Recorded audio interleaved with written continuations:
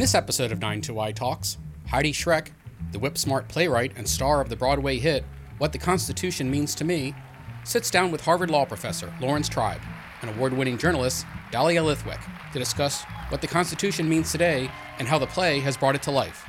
The conversation was recorded on July 28, 2019, in front of a live audience at New York's 92nd Street Y.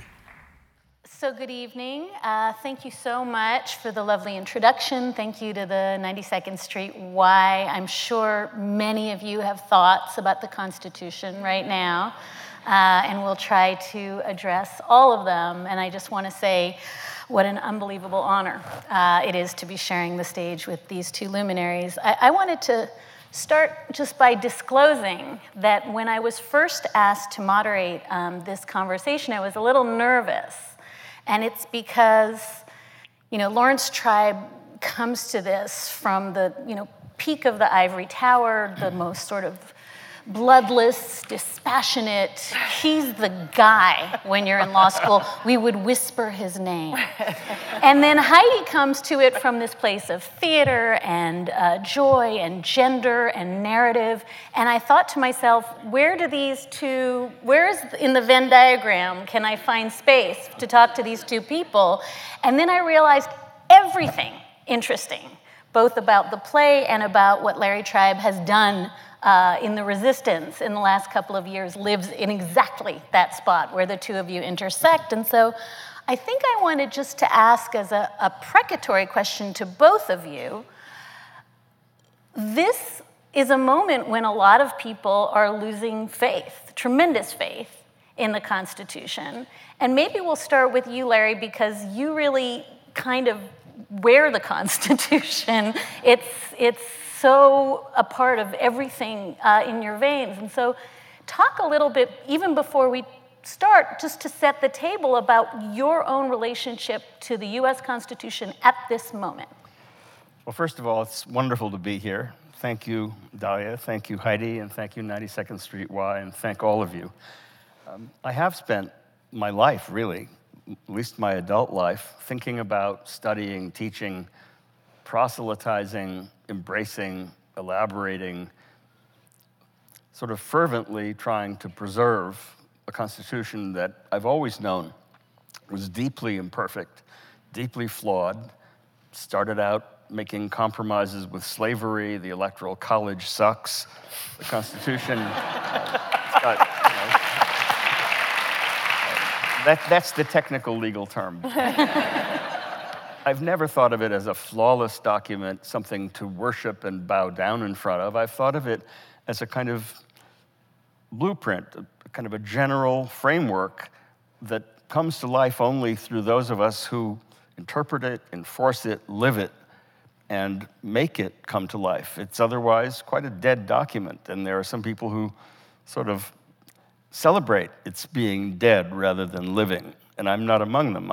I've always thought that it is neither better nor worse than those of us who bring it to life, who march in support of it, who in some cases fight and die to preserve it, to protect it. And throughout my life, I've seen it come under all kinds of challenges. Challenges at a time when women were not only not mentioned in the text, but essentially erased from all of the Supreme Court jurisprudence that interpreted it.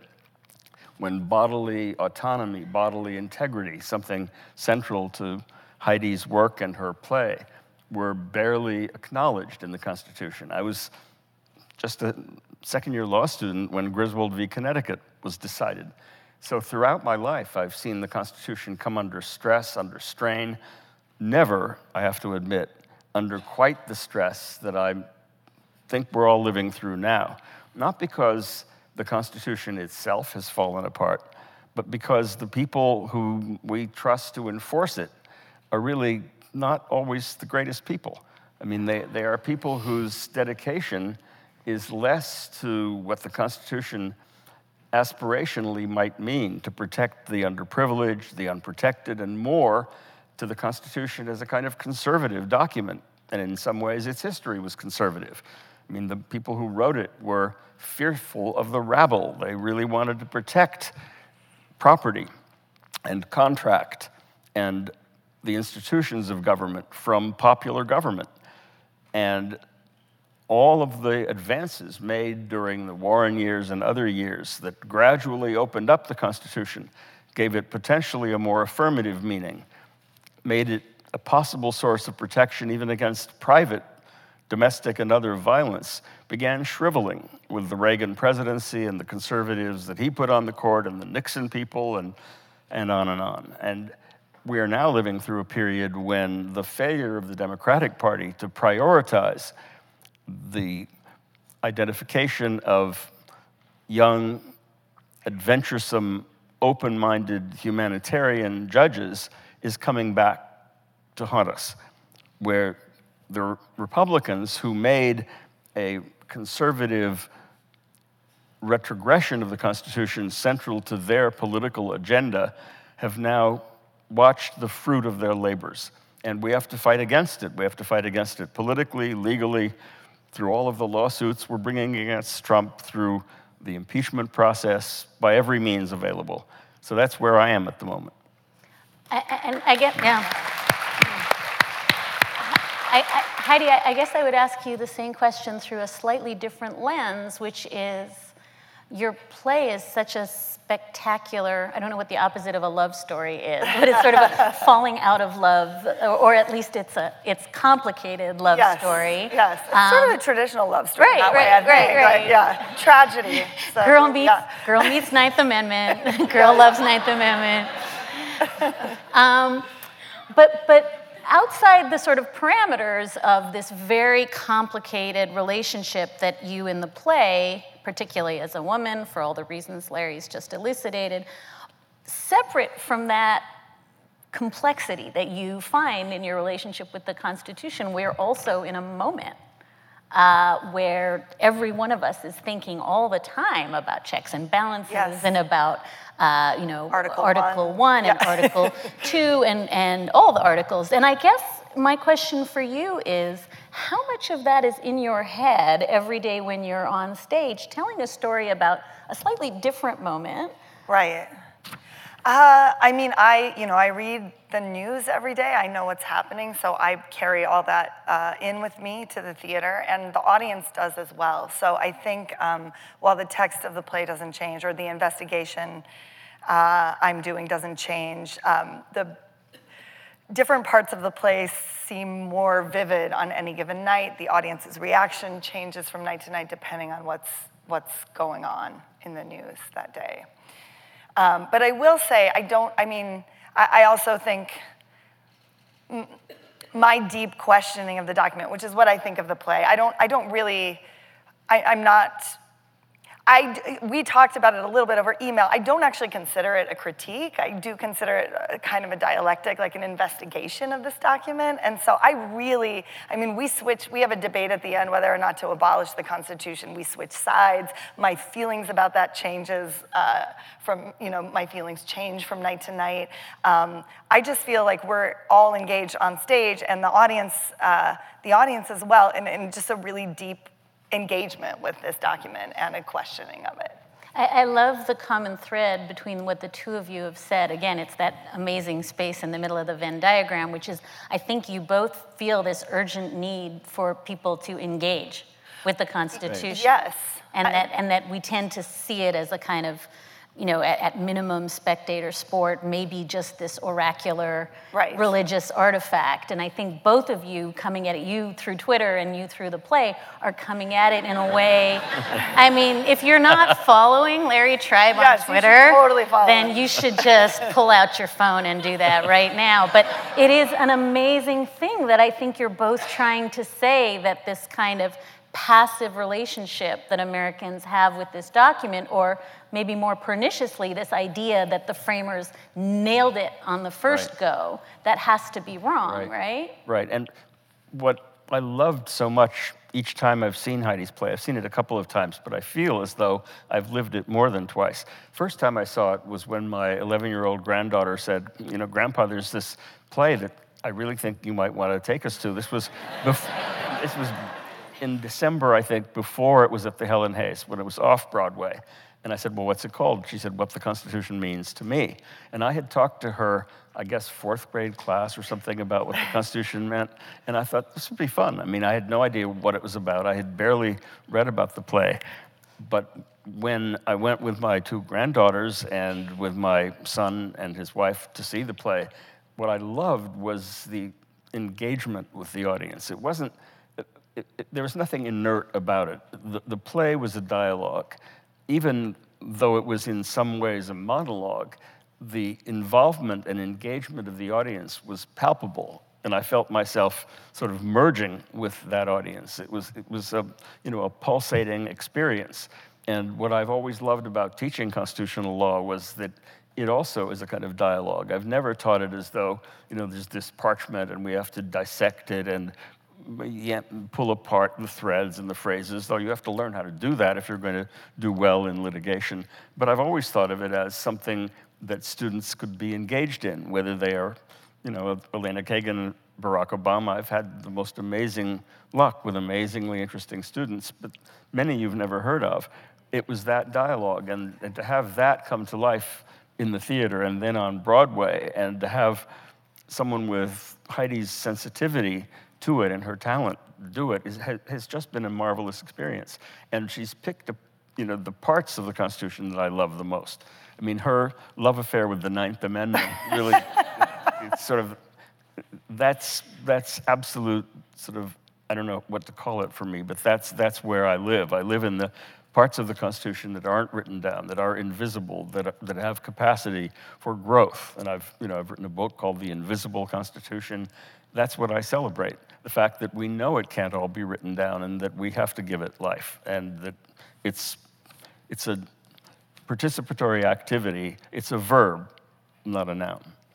Heidi, that's such a great segue to the question I had for you, which is, this play kind of toggles between your child self, this kind of adorable adolescent who falls in love with this idea that there's a lane for her, there's a conversation, and it comes through the 9th Amendment and these penumbras and the emanations, and that's really, it for you is your sort of invitation to be in exactly the dialogue that Larry's describing.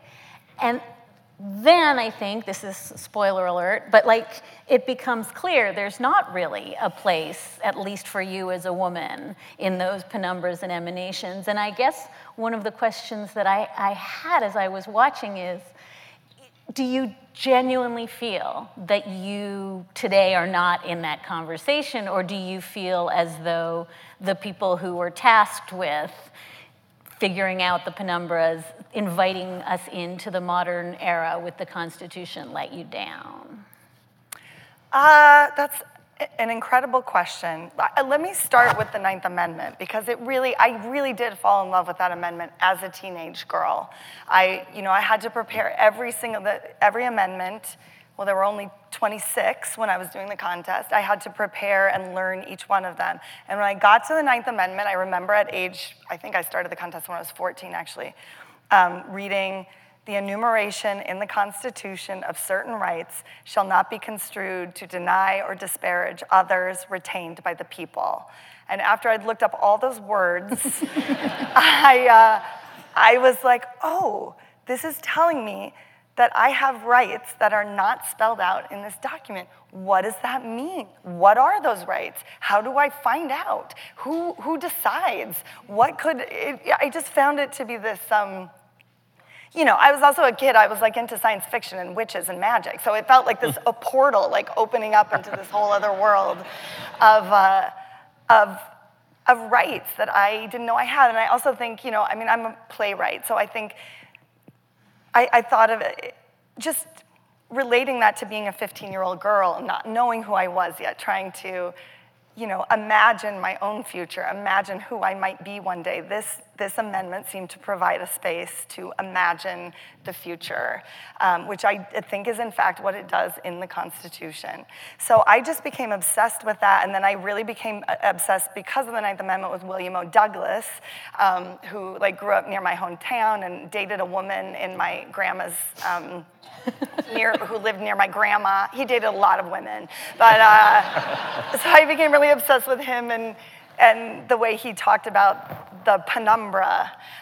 So the penumbra, as you probably, if you've seen the show, know or follow Larry, is this, this kind of shadow, essentially. That the idea was that you could find these unenumerated rights in the penumbra of other rights. So, for example, I learned when I got a little bit older that Griswold versus Connecticut was decided in part by deciding that that located in the First, Fourth, Fifth, and some other amendment was the right to privacy, and that this allowed a married couple to use birth control.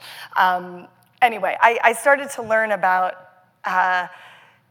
just all of the ways that the court was able to use this idea of unenumerated rights to gain rights that maybe the founders could never have imagined we might need. Yeah. There's one other thing, Heidi, about the Ninth Amendment that always kind of spoke to me in a special way. Everything you're saying, I think, is true. I mean, the Ninth Amendment is an invitation. It's a portal. I also loved science fiction, Ursula Le Guin and Ray Bradbury and all that. But apart from that, most of the Constitution sort of doesn't talk to you. Like the First Amendment, very famously, it says, Congress shall make no law. I guess that's talking to Congress. Mm-hmm. Yeah. Or Article 2, giving the president all these powers. Not all the ones, of course, that Trump thinks he has the power to do anything, he says. Most of the Constitution sort of is internal. But there's one part, and one part only, that leaps off the page and talks to you, the reader. It's the Ninth Amendment.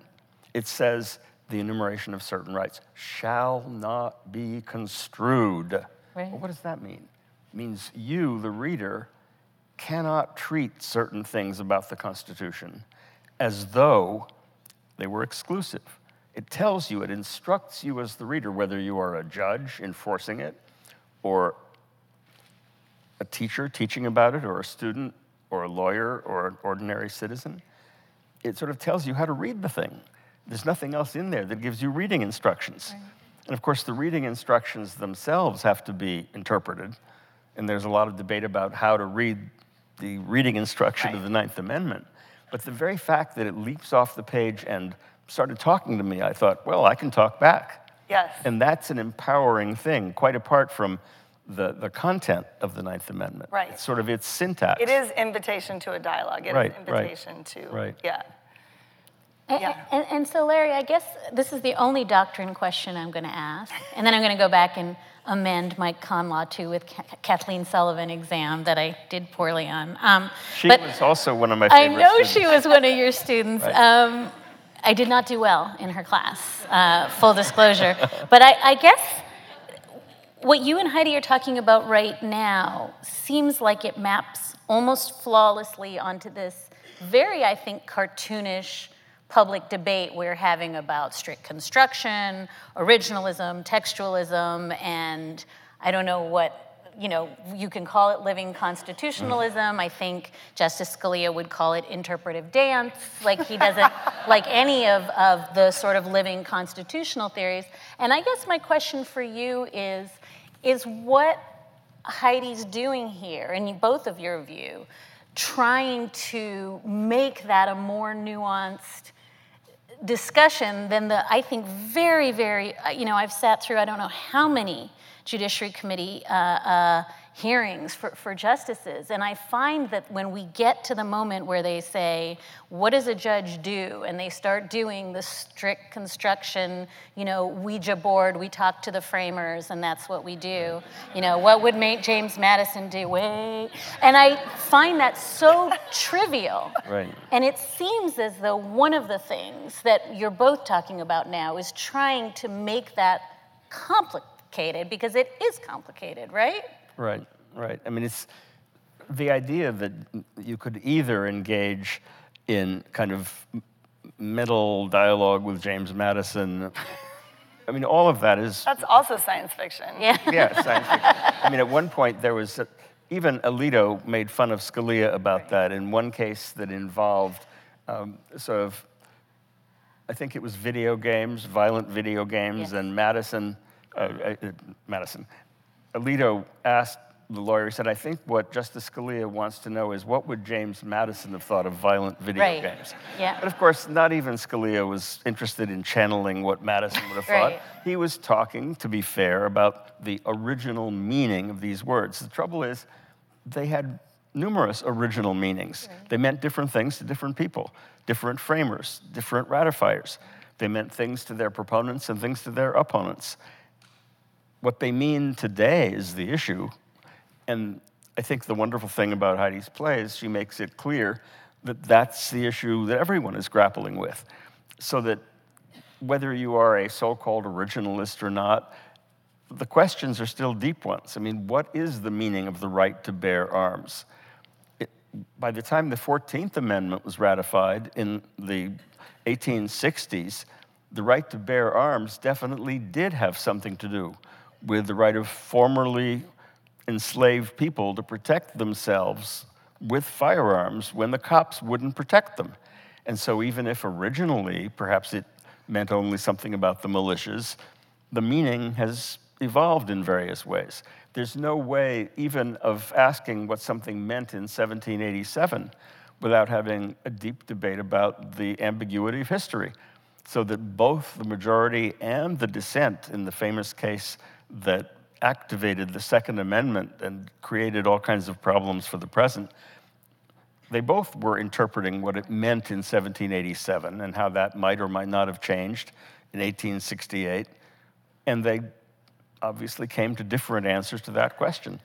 So a play like Heidi's enables you to see how shallow and trivial and caricatured the usual structure of the debate really is. So it's a sophisticated advanced con law course on Broadway. It's pretty amazing. And Heidi, I was going to ask you, because I was so aware, sitting in the audience, of how Justice Scalia hovers over your play. And of course, he is, if you had a sort of, you had to distill everything that is fascinating about the court, Justice Scalia, such a huge operatic personality.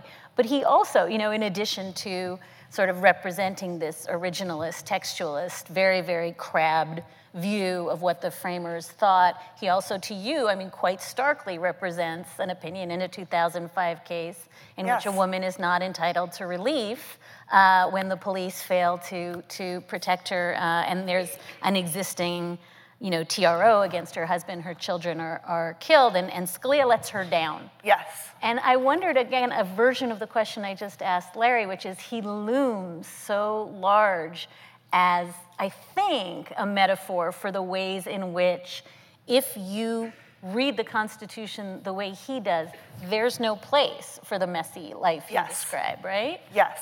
I think if you read the Constitution the way he read it, there's no place for a lot of us, actually.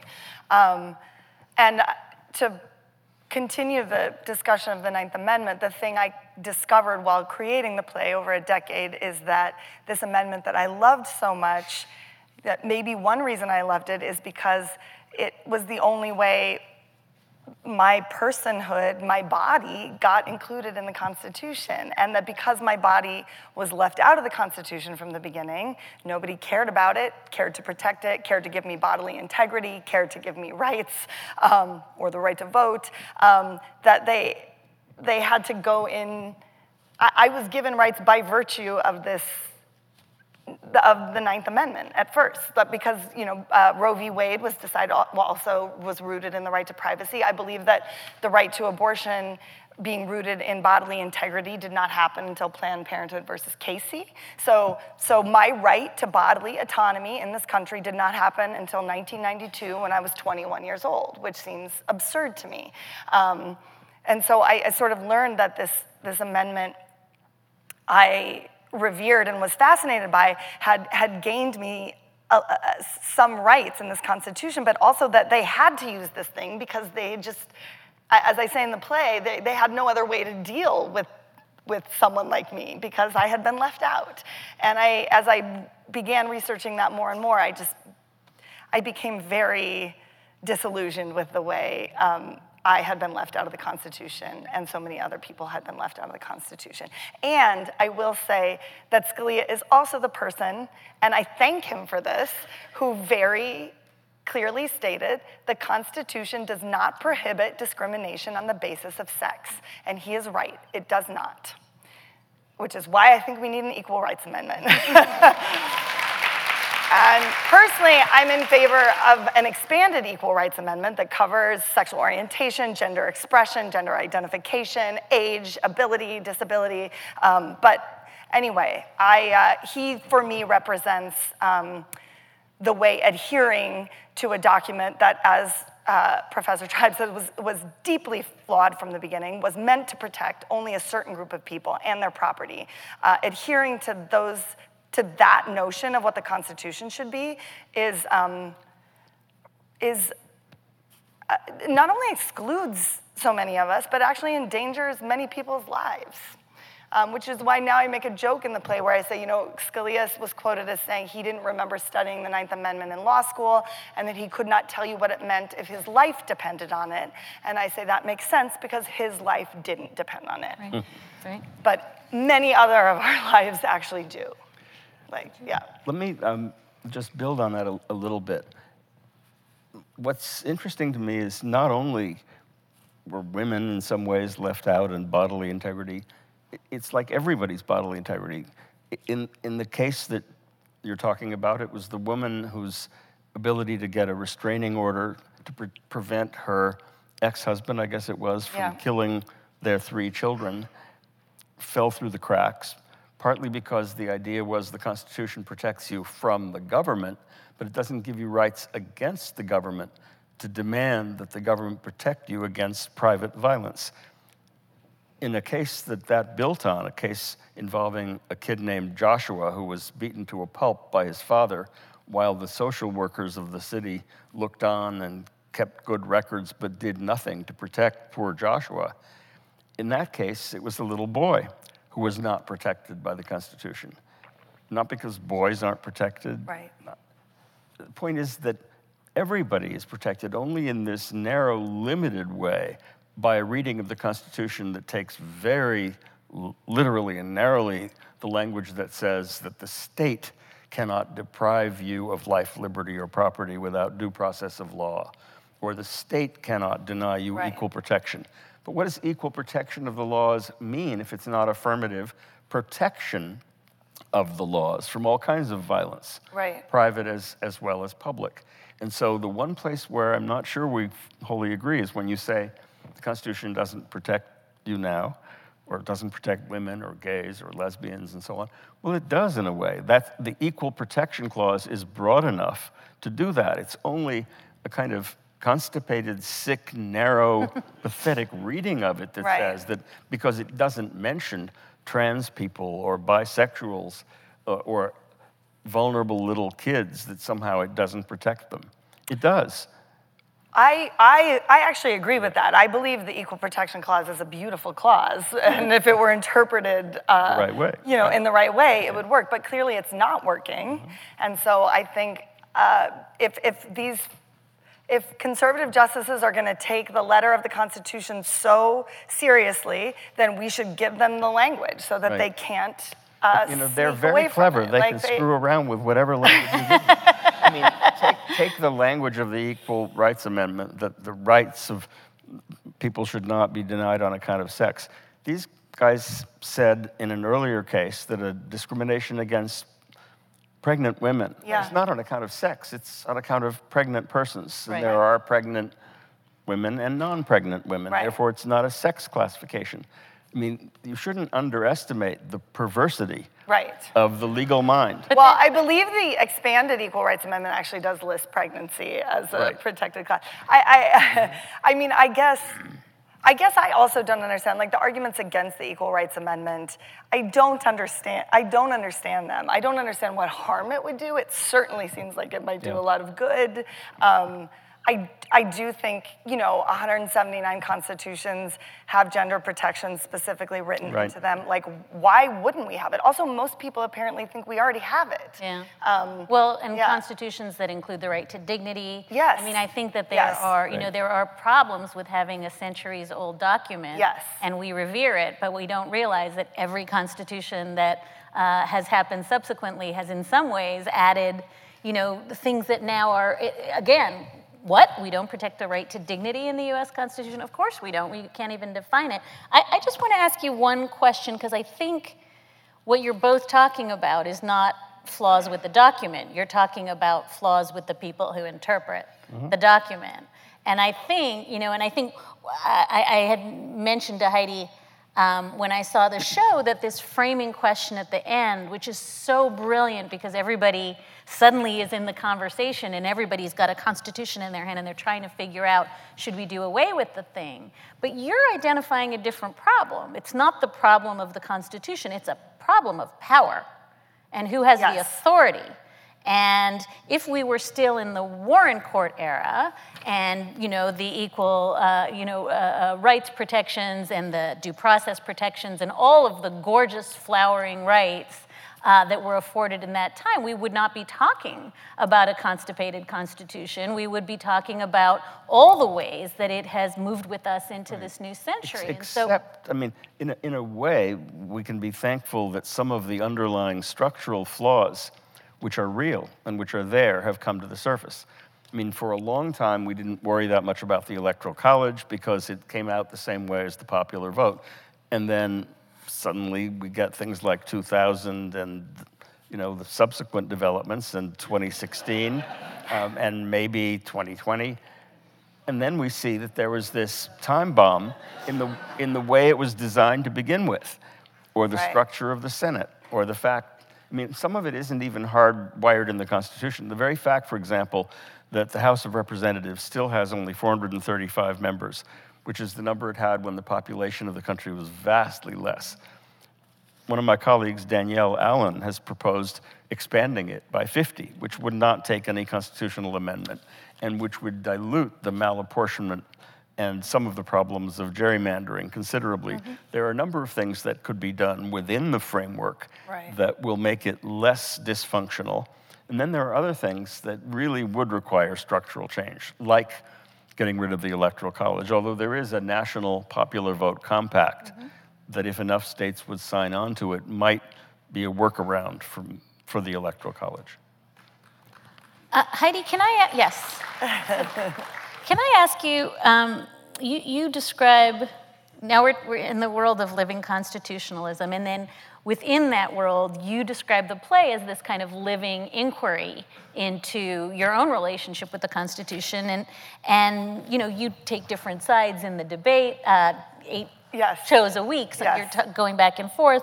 But you have said that your own view of the Constitution has really changed, and that in fact, Larry Tribe helped you think differently. And I wonder if you could talk a little bit about what the kinds of conversations you've had with people while the show has been evolving have affected the way you think about it now. Yes,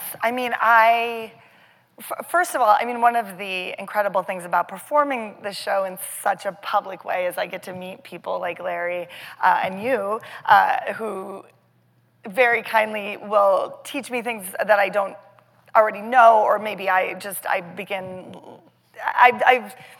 been able to interact with people who know much more than I do about the Constitution. So I've been able to bring my questions directly to people like Larry without having to go to Harvard, which is very exciting because I couldn't afford that. It's twofold. Like, both my thinking about it has evolved and changed, and also I've learned things. There's so many things, I don't know if I can go into them, but I will say this, that I do, depending on any given night, whether I'm arguing to keep or abolish the Constitution, and I suppose this is a little scary, will leave believing whatever side I argued. Wow. Which is a little scary, but I think just having to invest in each possibility so deeply makes me see that side for a moment in a very, makes me experience it in a visceral way.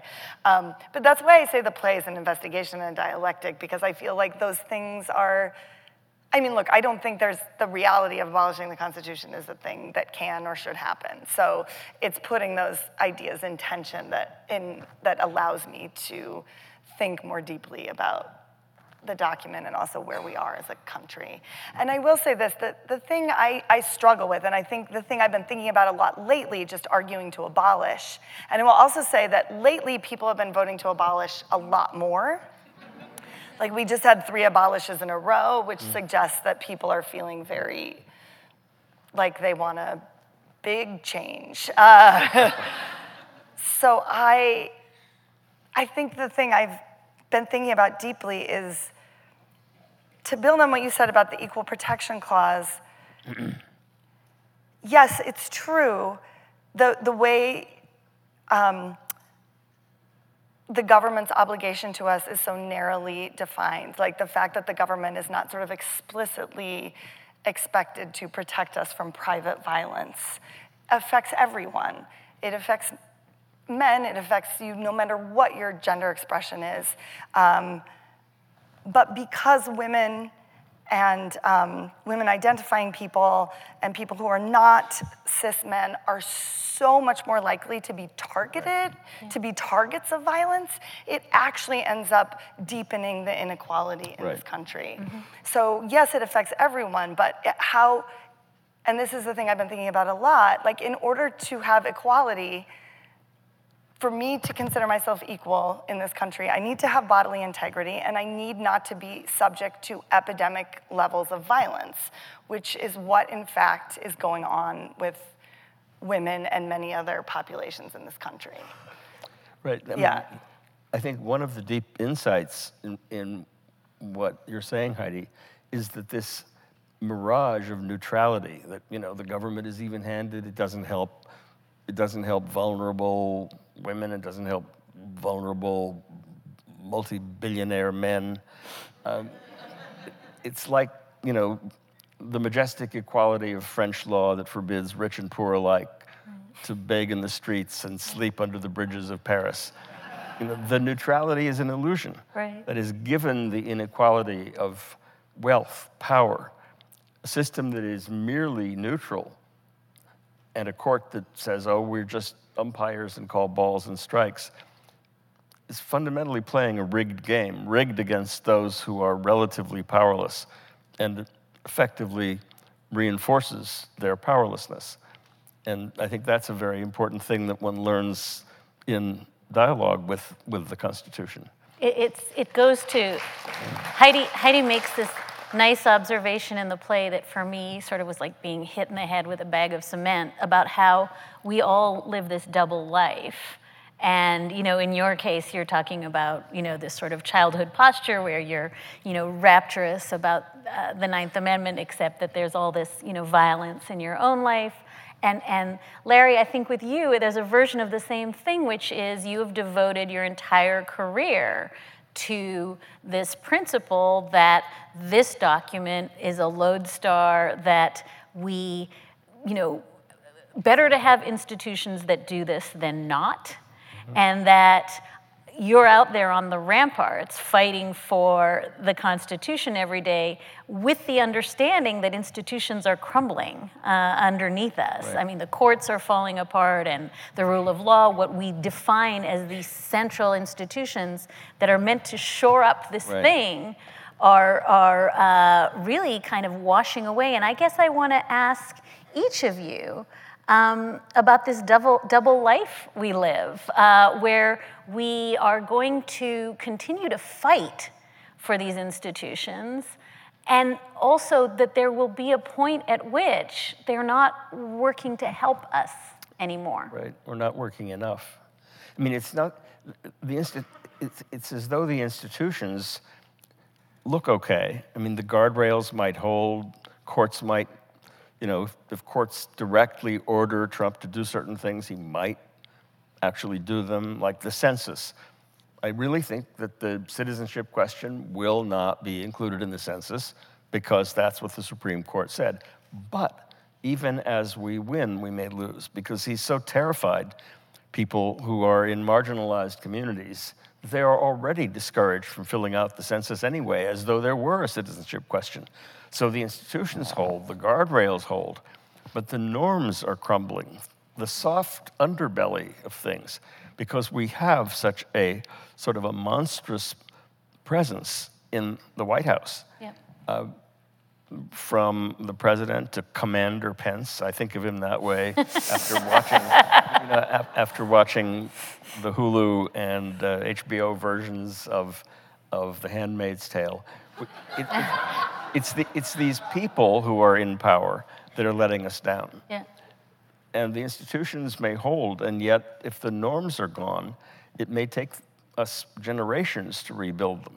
That's the scariest part. Heidi, I want to ask you this question because it's the first audience question, and it was also the question I didn't get to, which is fortuitous. You've chosen to debate with high school students in the closing sort of section of the play, and I have noticed, I have to say, probably for me, the most interesting interviews I did this year were with the Parkland kids, who are, I want to be them when I grow up. Yeah. And it's clear to me that you're finding hope in young people. And I guess the question is written is a subtler version of the question that I was going to ask, but the question is, how are young people going to find hope in this government that doesn't represent them, in this document where they don't see themselves? And it feels to me that's your takeaway, right? I mean, I think my takeaway is, first of all, I've had the same experience. We've auditioned many debaters. I've done the play in other cities. I did it in Berkeley. And every time I interact with these young debaters, I have such hope for our country. They are so smart and they are so passionate about our country and about moving us to a better place that I feel very excited by that. I will also say that I do think that the answer is we do have to save ourselves by engaging with our democracy. And one thing, when you asked me earlier, one thing I learned from Larry, that incredible essay you gave me to read about, like, the founders of this country and the founders of the Constitution aren't just the original men who wrote it. It's all of us. It's all the people who came along and fought and died to change the Constitution, fought and died to change the way our laws work, and we can be founders too, actually, by engaging. And I feel like at least one of the young debaters I work with every night has her eyes set on Congress and or maybe the Supreme Court, and that makes me feel really happy. And I feel also that I just watched the documentary about AOC and the other Justice Democrats, and the thing she said, it takes 100 of us doing this for one of us to get through, gave me actually a lot of energy. I'm tired out from doing my show, and I was like, well, I can go do my show again. Like, if these folks are out there doing the hard work of keeping our democracy alive, which I really feel they are, then I do think there's hope. I think there's hope if we are willing to do the work of democracy. And Larry, I'm going to ask you the same question through a slightly different prism, because someone in the audience makes the very good point that people have no idea what is in the Constitution. And this is Sandra Day O'Connor likes to say, we can name more judges on Dancing with the Stars than we can name on, the Supreme Court. And that's not a punchline. That's in fact true. And the question has to do with civics and school. Right. But are we failing our young people because we're not doing the thing that Heidi's play is doing, which is inviting them into this discourse with their governing document? The answer is yes. Yes. I mean, clearly, public education needs to be dramatically beefed up. We need much more attention, much more sort of financial investment. We need teachers' salaries to go up in a dramatic way so that,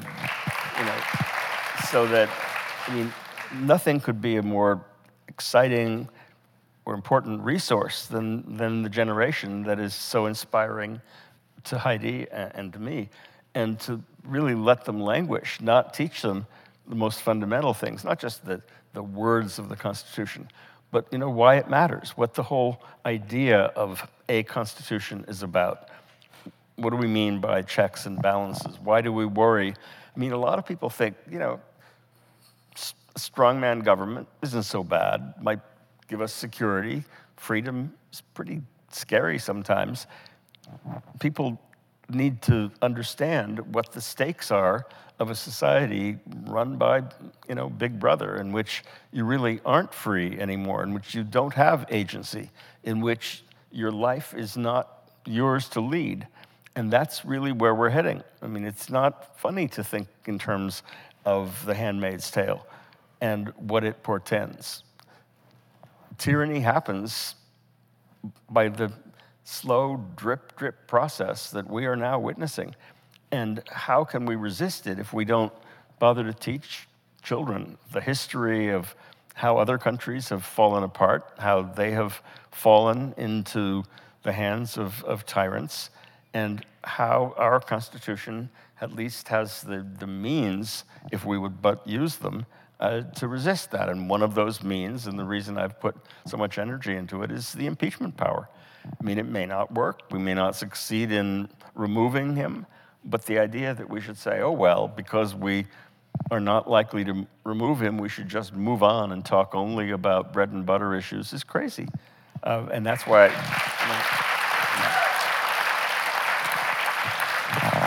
I'm so glad that we are now finally, formally, in the process of an impeachment inquiry, as of last Friday. There's a question here about the politicization of the Supreme Court. And I think Larry's heard me say before, I carbon date my nervous breakdown to the Merrick Garland, to that. That's when it started for me, because for me, and it goes to the soft norms you're describing, there was nothing to be done other than submit and acquiesce. But Heidi's play comes out in the middle of the Kavanaugh hearings begin to really profoundly, I think, change the relationship that the public has with the court. And so either of you can answer this, but the court has probably, I think, and I'm sure some folks would date this to Bork, and some folks would date it to, the Anthony Kennedy getting Bork's seat, and you can date it to Garland as I do, but if the court is broken, or if the public believes that the court is fundamentally broken, is there any coming back from that? Well, a couple of things. First of all, the court is more broken than it's ever been. We've had courts that have been ideologically riven before, with a lot of 5-4 divisions between conservatives and liberals and so on, but we have never before had a situation with 5 people on the right, all named by presidents of one political party, and 5 on the left named by presidents of the other political party. I mean, it's 5 Republicans, 4 Democrats. And it is true that Roberts, given his desire that the court not go down the drain completely, is trying very hard to tack and to not, try to prevent it from being too conspicuously right-wing too often. But it's happening, and it's going to happen even more. And when you look at the ages of Ruth Ginsburg and Stephen Breyer, and the fact that no matter what we do, the odds that Trump will be reelected are not so shabby, it's scary. So assume that the court is gone, that it's not a bulwark. I hope it doesn't happen, but assume that we can't look to it for much protection. It doesn't mean we can't look to state courts. There are things they can do. The Pennsylvania Supreme Court struck down under their constitution the gerrymander in that case. When the U.S. Supreme Court said that school funding can't really be corrected by the U.S. Supreme Court, state Supreme Courts in California, Michigan, Texas, other places stepped up to the plate. So federalism might end up having a progressive face for a change. Some of the cities are pushing back as sanctuary cities, and they have succeeded sometimes in preventing the federal government from basically shoving stuff down their throats. And popular initiatives and referenda have gotten a certain distance. And just as Heidi says, I mean, the framers were not just the white slave-owning, property-owning old guys who were around in the 1780s. The framers were people who marched and died in the civil rights movement. The framers are us. Yeah. And so we are actively engaged in a process that the Supreme Court may not always be there to rescue us from, but we have power independent of the court. And Heidi,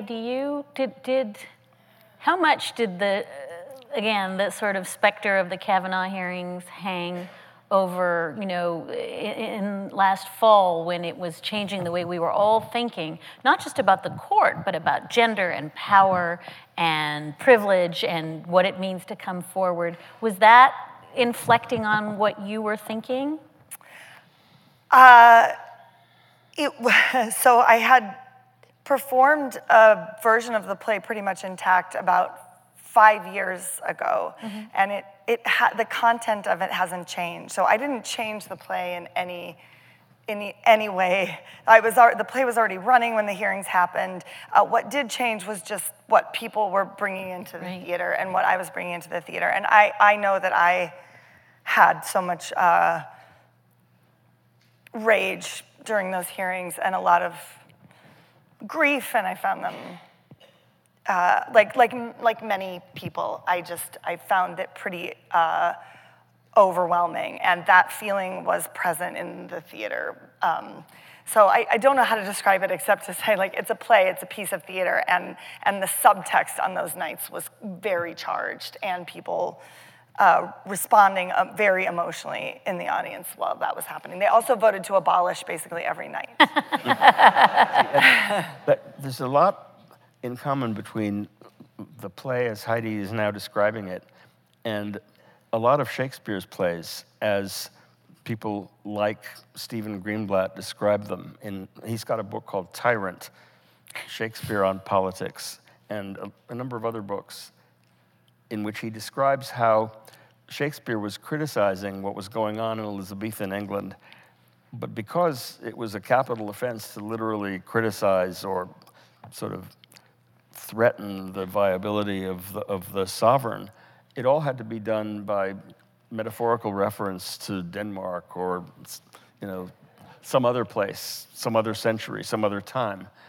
And the curtain only rarely came apart. And in a way, the play, though, as Heidi describes it, really hasn't changed in its text. But the context, the subtext, the messages, how it connects with life, that's the living part of the play. And the play is indirectly a critique of, it doesn't say a word about the Kavanaugh hearings, but the outrageousness of those hearings is somehow criticized by the play if you see it at the time those hearings are going on. Yeah. Well, I think because the play is a critique and an investigation of, 230 years of something, right. All of those things are present without me having to name anyone's name. And I specifically don't like to say one person's name ever in the theater.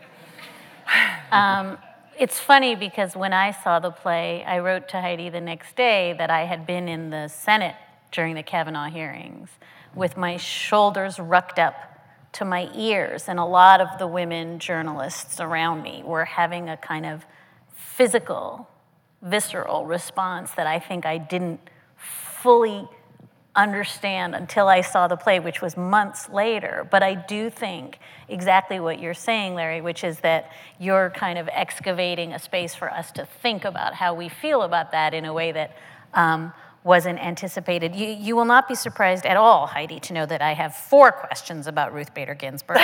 I'm quite surprised there's only 4. I could say Ruth Bader Ginsburg, discuss, but I think folks want to know what it was like when she came to the show. It was really, I don't even know how to begin. There was a lot of weeping. Thursday Williams, our 18-year-old debater, her whole dressing room was decorated with RBG paraphernalia, and she carries an RBG pencil on stage with her when she debates. And she didn't know RBG was there until we went off stage. We told her, and then she just collapsed to the ground and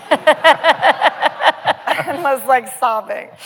And then we all went back and met her. She was incredible. She looked very healthy. She did. We all, one of our actors, Mike Iveson, made sure to wash his hands so he wouldn't get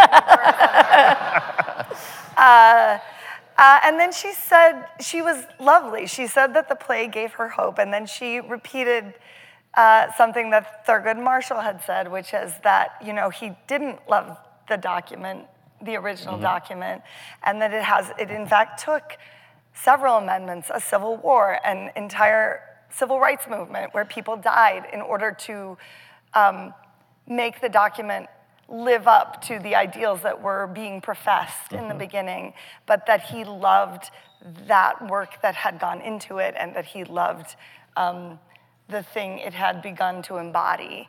And I found that I found it hopeful. I say that. I have a very, I have a very tempered sense of hope. Yeah. Larry, you talked about Shakespeare, and I was thinking this morning that one of the things I think both of you are trying to do in your relationship to the law and the Constitution is closer to maybe biblical prophecy, which is, and I'm just reflecting back, on Heidi talking about RBG and the ways in which we tend to say, she'll fix it. I don't have to engage because she's there, in her 4-inch heels and her funny lacy gloves fixing the world. And I think both of you actually reject kind of the idea of hagiography or passivity. Yes. I think that the whole Mueller will save us, RBG will save us, whoever the person, AOC will save us. I think both of you are actually living refutation of the idea that some other person will save us. Each of you do it on Twitter more than anyone I know. But Heidi does it in the play. I mean, she's handing out constitutions. And I wonder if you could, just in the few minutes we have left, talk a little bit about whether you have a sense that people come away from those conversations with each of you and say, I understand, I have to own this Constitution, or if they just say, I met Larry Tribe. Oh my God, I met Heidi Schreck. I can't believe it. Are people understanding the thing that you're saying, which is stop putting all your faith in a court or a constitution or a figure and put faith in yourself? Are we too far gone to understand that? I don't think so. I mean, I certainly don't. I feel after the play, I've had the remarkable fortune of meeting so many people after the play, and people write to me, and young people. I had a young 13-year-old write to me really wanting to discuss penumbras, and she wants to go into law now, and I feel like there's something about I'm not saying this is because of my play, but what I'm getting the sense of is that there are tremendous amounts of people who are ready to engage and try to make this country a better, more humane place. And there are a lot of young people who are incredibly engaged and know much more than I did at their age about what we need to do. That's been my feeling performing the show. Yeah. Well, my main way of encountering people generally is through Twitter. I mean, I didn't do any social media until relatively recently, but I get, every imaginable kind of feedback. Lots of hate mail, lots of violent, nasty, obscene stuff. But on the whole, people indicating that they're made more hopeful by the fact that there aren't any absolute clear answers, that it's a struggle, that they are part of the struggle, and that it's an interactive process. I mean, I may be fooling myself, but I get the sense that it makes a difference and that people out there are excited and are excited to be engaged in a process whose endpoint is unknown, but it depends on us. I also think there's something about, I think the problem with the reverence for the document is I think many of us grew up revering it and then never really read it or knew what's in it. So you think it's this perfect document that will keep us all safe and make sure everything's okay, and I don't have to do anything. Right. That to me seems like the danger of revering it. And I think one of the reasons we pass out the constitutions is to say, this is yours. You could change it if you want. I mean, the 27th Amendment got passed because some guy wrote a college paper about it, and he got a C on it, and then decided he was going to prove everybody wrong by getting it passed. I mean, you could, right? That's reductive, but But like, It's close to true, though. it's close to true.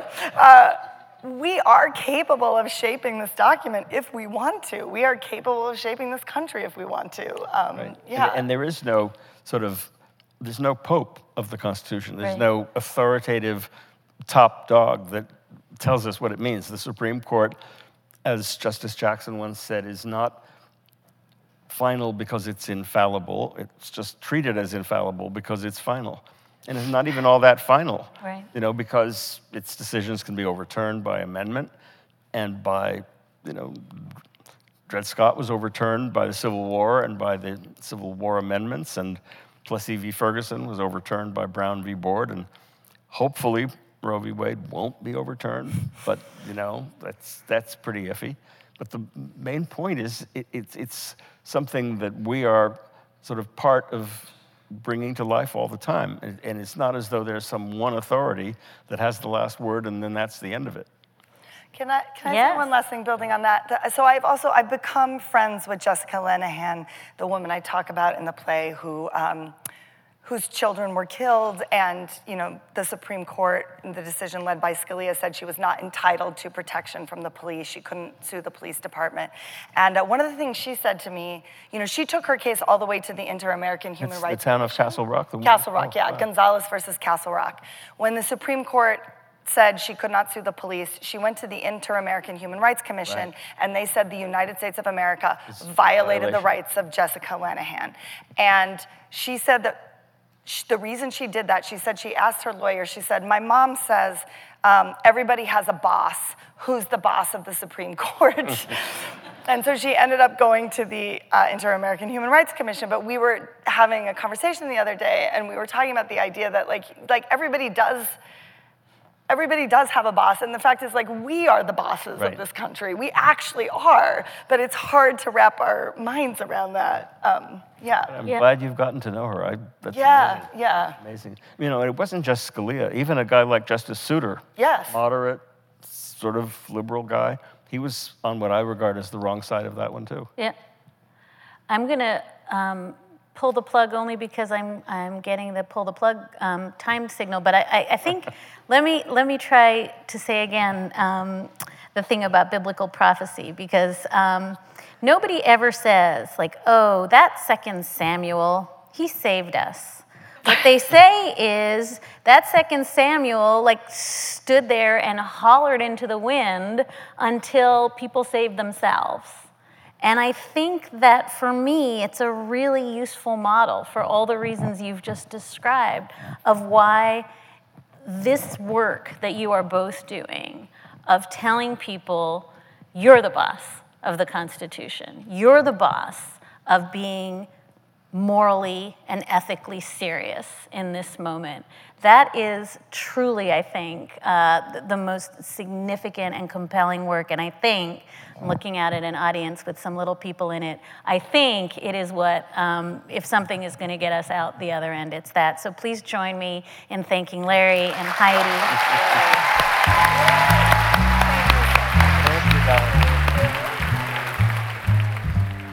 Thanks for listening. 92Y Talks is supported by a generous endowment established by Daphne Recanati Kaplan and Thomas S. Kaplan. You can subscribe to our podcast on iTunes and find more great conversations at 92yondemand.org.